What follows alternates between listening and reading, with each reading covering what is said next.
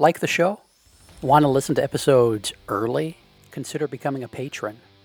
Starting at the $3 a month level, patrons get access to a custom patron-only feed where we put out episodes of Upstairs Studio podcasts like the Child Care Bar and Grill, Miss Becky's Classroom, That Early Childhood Nerd, the Renegade Rules podcast, and others early. That feed is just for patrons. You could be one of them. Go to patreon.com/PlayvolutionHQ or click the link in the show description to learn more. Hey everyone, it's Heather. I know you're here to listen to the podcast, but did you know I also offer all kinds of online consulting services? Stuff like webinars, book studies, curriculum training and consultation, and even companion activities for podcast episodes to use for staff development. If you're interested, you can check out my website at www.thatearlychildhoodnerd.com, or you can email me at heather@thatearlychildhoodnerd.com. Thanks for listening. Grab your highlighters. Can't find them? They're probably right there in your pocket protector. It's time for That Early Childhood Nerd podcast.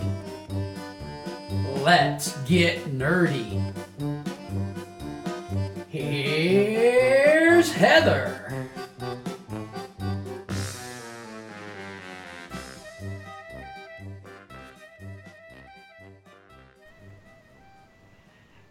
Hello, everybody, and welcome to another episode of That. I'm Heather Burnt-Santy, and I'm super excited about the guests on this episode. They are the authors of the book Children's Lively Minds, Schema Theory Made Visible.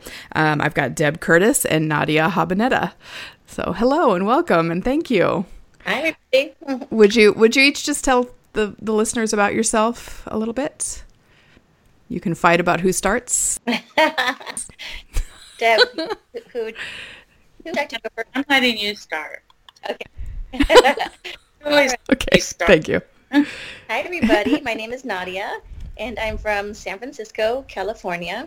I'm a proud Peruvian. My parents immigrated here in the 1960s, and I have been living in San Francisco ever since.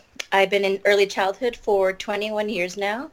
I have my bachelor's and master's degree from San Francisco State University, and I've recently reconnected with them, and I'm teaching a course there with students who are getting their BA. I also working during the day with preschoolers, ages 4 and 5 at Pacific Primary School, and I also have 2 children. And I am very excited to be here today. Yay, thank you. Okay, Deb, now it's your turn. I'm Deb Curtis. What can I say? My parents immigrated here too from Italy, but that was a zillion years ago. I've been in early childhood since 1969 when I was 17 years old, and I worked in the very first Head Start program in my community in Southern California, and I've been doing it ever since. You can do the math. I still love what I do because I still am learning all the time with children. Mm-hmm. I also have written many books about early childhood. I've been really blessed to do that. But I've kept my feet in the classroom for the last 20 years. I went back to work with children about 20 years ago. And it's my work. I love it more than anything else. Mm-hmm. And when I'm not doing that, I'm working side by side with teachers doing these observation projects. And that's how I met Nadia. It's been a long time ago now, I think about 10 years ago that we met, and we were observing and studying children, and that launched our professional as well as personal relationship. So I'm happy to be here too because we are nerds, and the title, when we saw your name, we identify as early childhood nerds. So yeah. It's nice to be with the nerd crowd. Excellent. Yeah, and the listener will recognize your name, Deb, because I talk about the books that you and Margie have done together on about every episode. They've been so influential.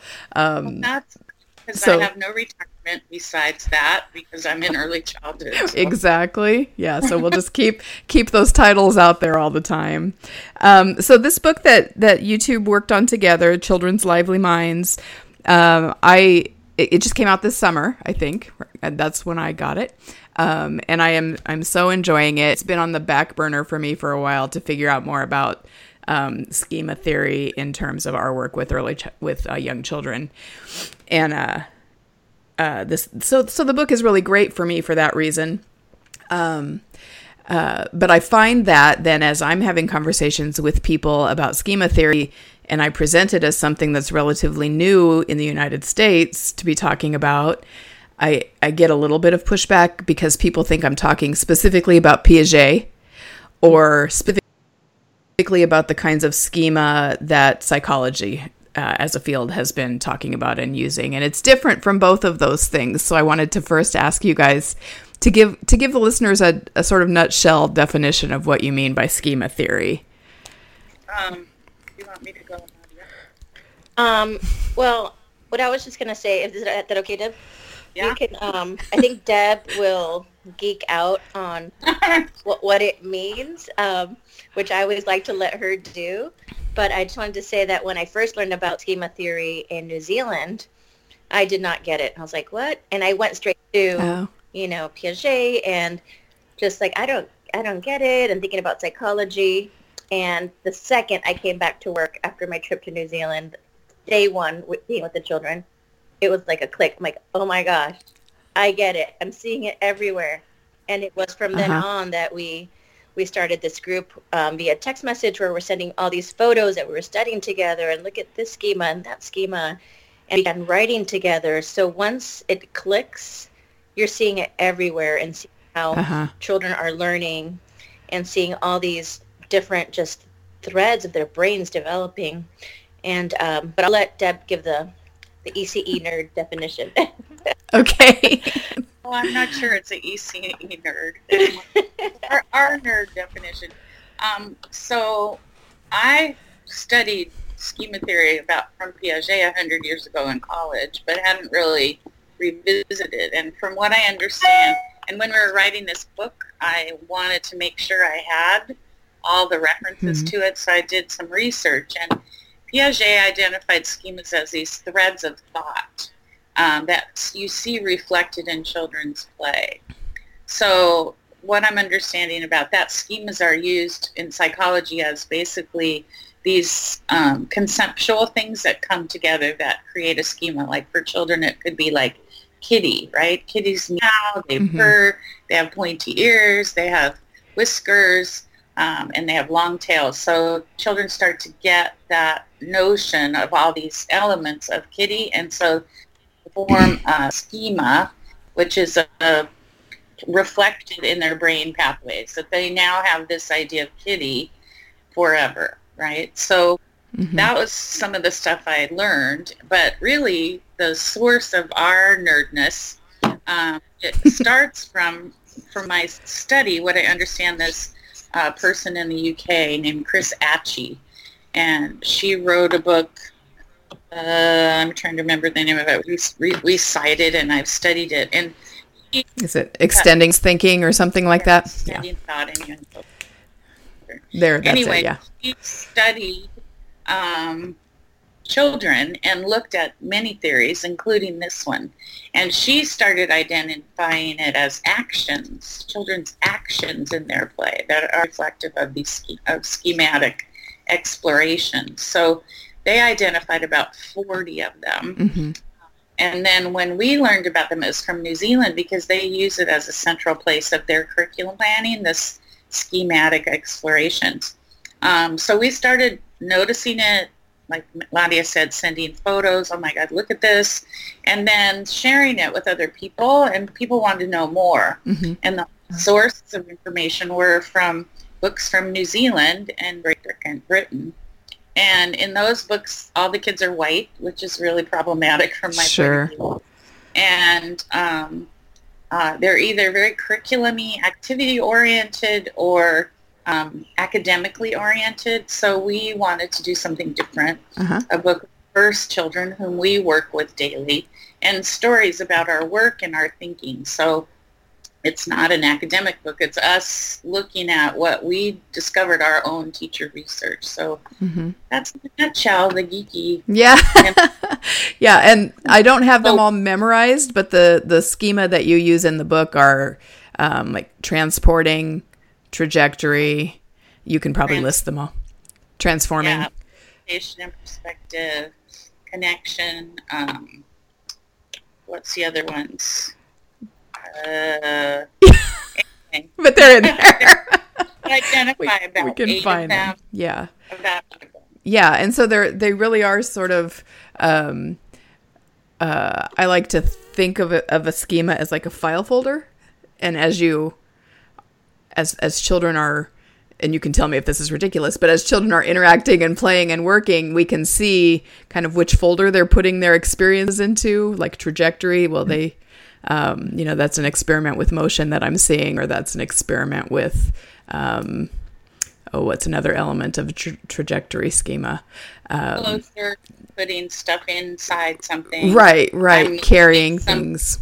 Yeah. Yeah. So anyway, it's been very helpful for me to then look at some of those behaviors. And you said this in the book that maybe used to drive us crazy, like dumping and carrying and hoarding toys. It still does drive us crazy. We just have a different perspective.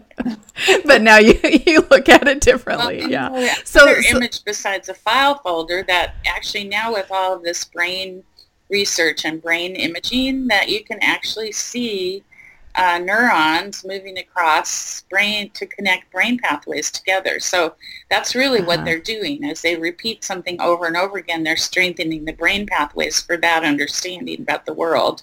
And the more they do it, the stronger that is. And my other nerdy geek thing is all this stuff about brain development that to me is so powerful, that it's not just some ordinary moment that's happening. It's something extraordinary. Their brains are making connections, and we can't assess it and check it off on a box, but we can just understand this repeated behavior is creating this strength of understanding about the world. So yeah. And for me, it helps sort of validate the way that I try to trust children and the way that I try to keep always in mind that they are competent to sort of figure out what they need to learn in that moment. And this idea of schema theory has helped me feel like I can trust myself to trust the children, if that makes sense. So I want to read the quote from the book that we talked about as the starting point for the rest of the conversation, and it's this: we resist the current early education narrative that suggests children need to be readied for academic performance in the job market. We avoid quick fixes and strategies for curriculum planning and behavior management. We don't ask ourselves anymore what is working or not working to help children learn. Instead, we ask what is happening that reflects the details of children's deep desire and skills for learning. So could I ask each of you to speak to that and how that fits in with this idea of schema theory? I think specifically working with the older children, we get that question all the time. Well, what are they learning? And will they be ready for kindergarten? So learning about schema, I was able to share this lens with the teachers at my school, with the families, and really show how children's play reflected so much of these skills that they need, so many of these skills they need for moving on to their next journey, and how much learning they were doing. So it wasn't about us setting something up like an activity. This activity, they're going to do this, ABC, and here's what they're going to learn. But it was more about setting up the materials and really just watching to see where the children were going to take it and see all the learning that was happening. But it was always going to be a surprise what they were going to do with these materials, what learning was going to be happening. And it's amazing to see even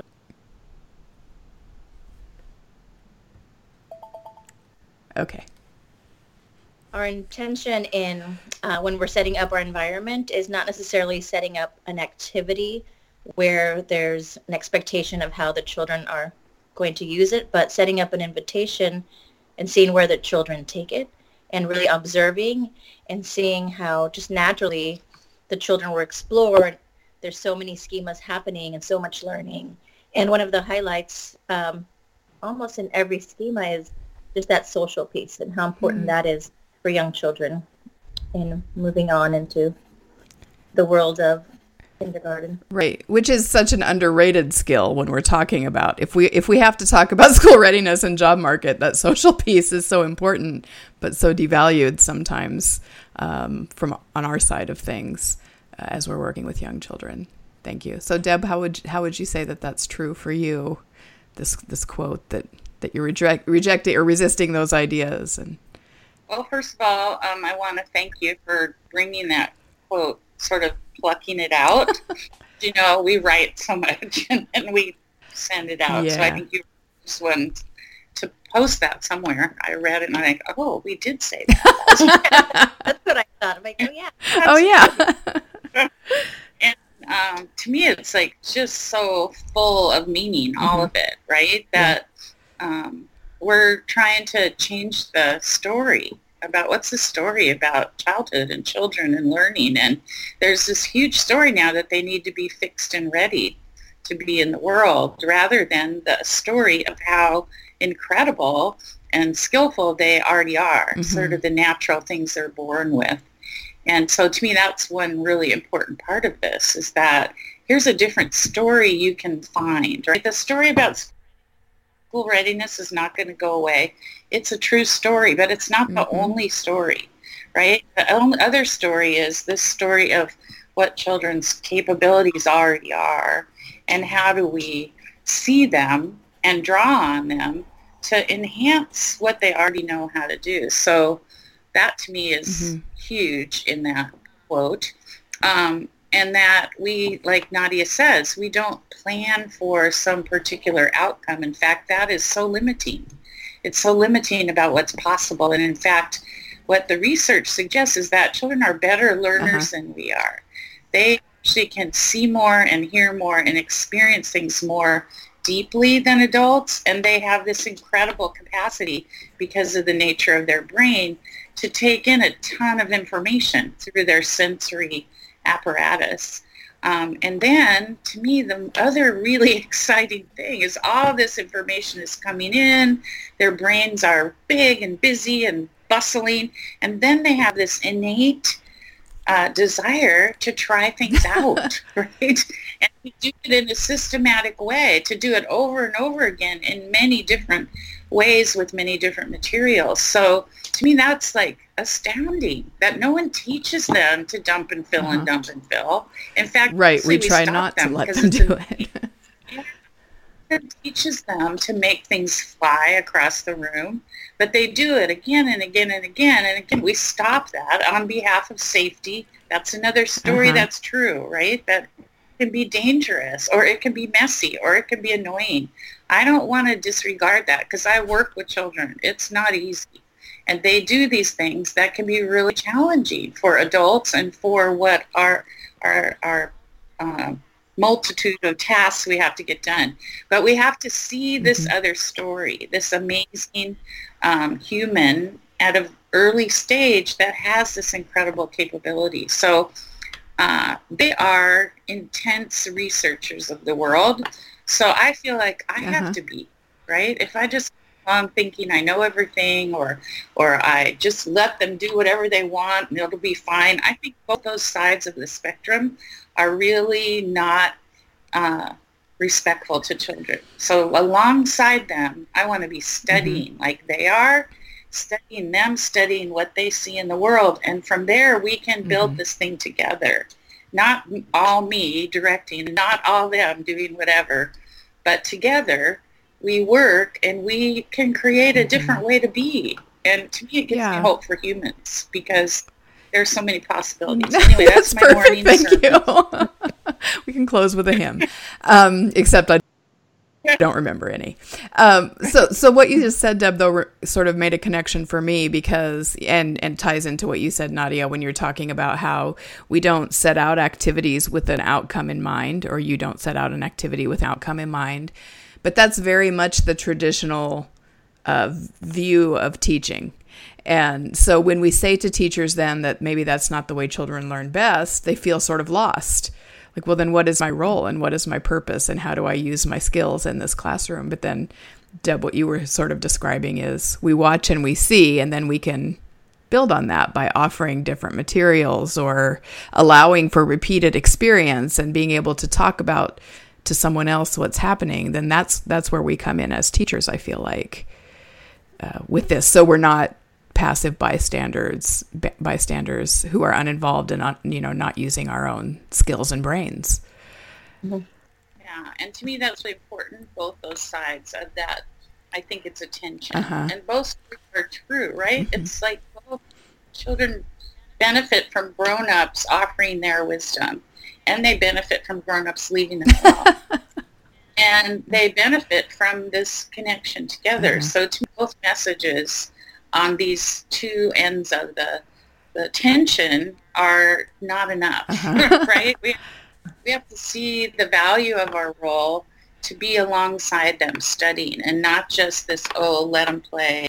I used to be that way. I used to train teachers for benign neglect because I watched them interfere so often with all these amazing things children were doing. So I said, if I could just get them to shut up and go away and watch the paintbrushes, that would be better for the kids than what I was seeing. I've changed my point of view now since I've been back in the classroom and studying the schools of Reggio Emilia and all of this research. And now I see this active role of adult, and it's not necessarily doing something to the kids or for the kids.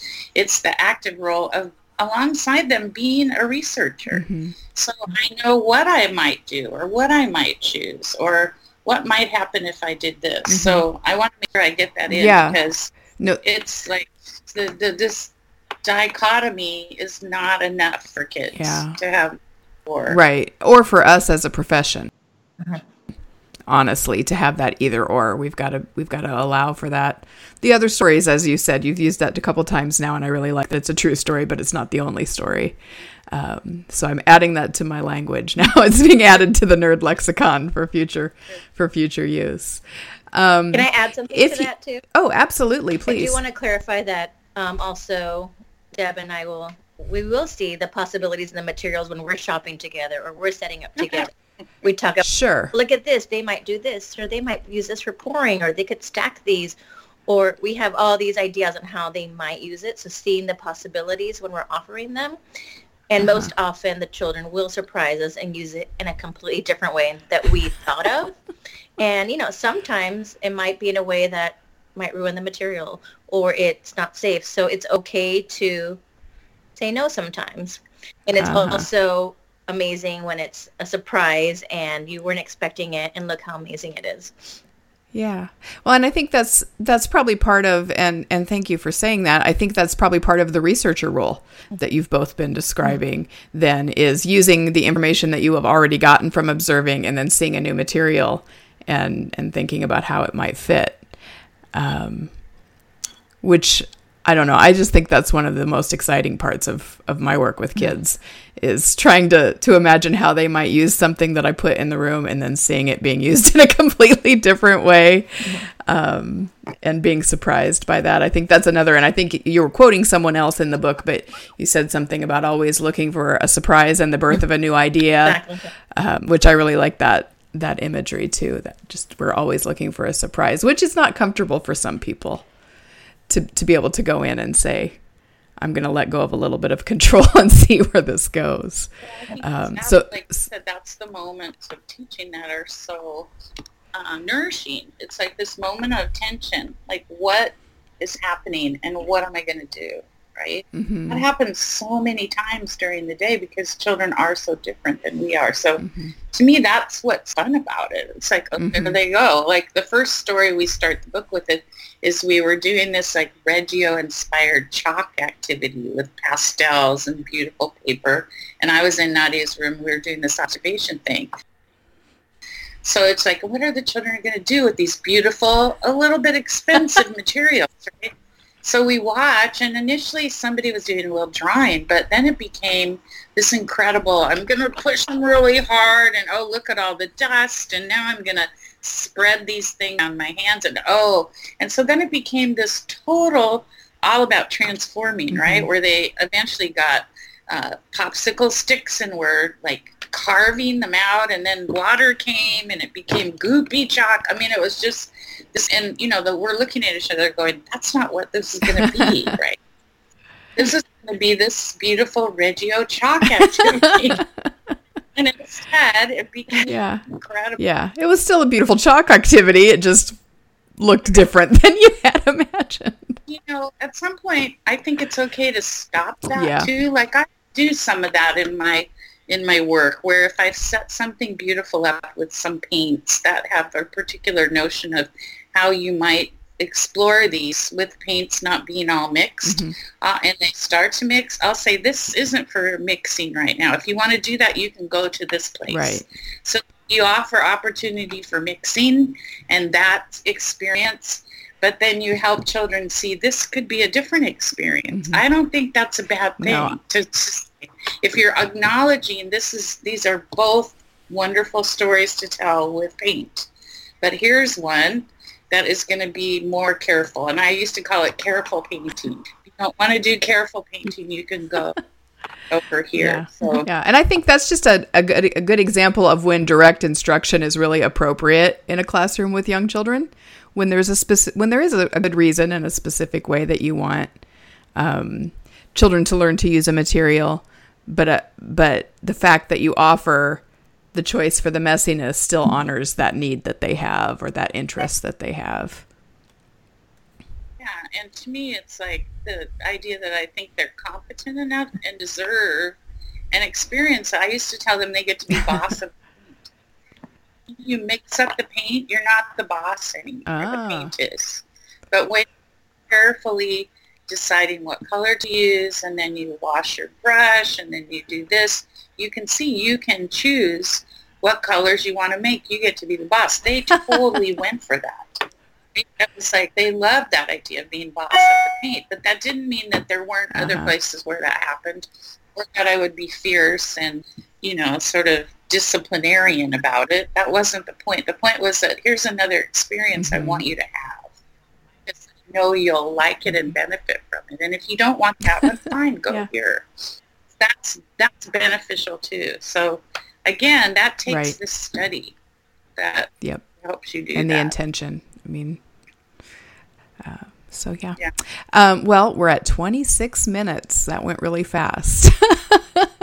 Do either of you have any last thoughts that you'd like to end with for listeners who maybe are new to this idea of schema theory or want more information or are just curious in general? I wanted to say that don't let that title, like schema theory, scare you off. You know what it means. I've had some feedback from some people. I don't know what that means, and so the book didn't really call their attention. But it's like, no, take a look at it. This is full of real stories of children's work, children's play, teachers thinking, and like the title says, children's lively minds. Don't let schema theory part scare you away. And the photos in the book are really great too for that, for just showing that it's just real life and it's accessible. It doesn't have to be this scary academic idea kind of thing. Yeah. Great. Thank you. Exactly.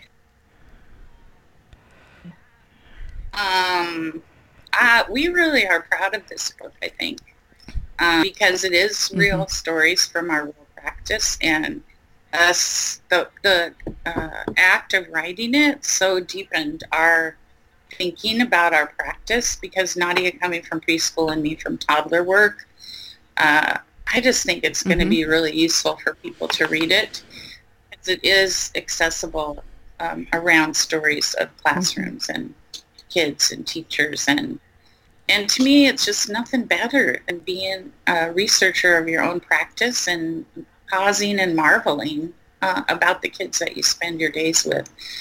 It's not an easy thing to do, because everything conspires against us slowing down and paying attention to kids. Everything does. The number of kids, the group size, the tasks. But if you can figure out a way to even pause for 30 seconds and notice these amazing people and the skills they already have. Mm-hmm. Well, and It that's can what give we you hope for need. humans. I think that's such a great way to end this. So I really appreciate both of you being on, and I haven't finished the book yet, so I hope it ends as well as it started. But I'm going to get back to it. I'm going to finish it. I got interrupted with school stuff. So again, thank you for your time today and for the book. And I hope to talk to you again sometime. All right. Thanks. And thanks everybody for listening. Thank you, Come back Heather. again for another episode. Goodbye. That's the show. Now go get your nerd on.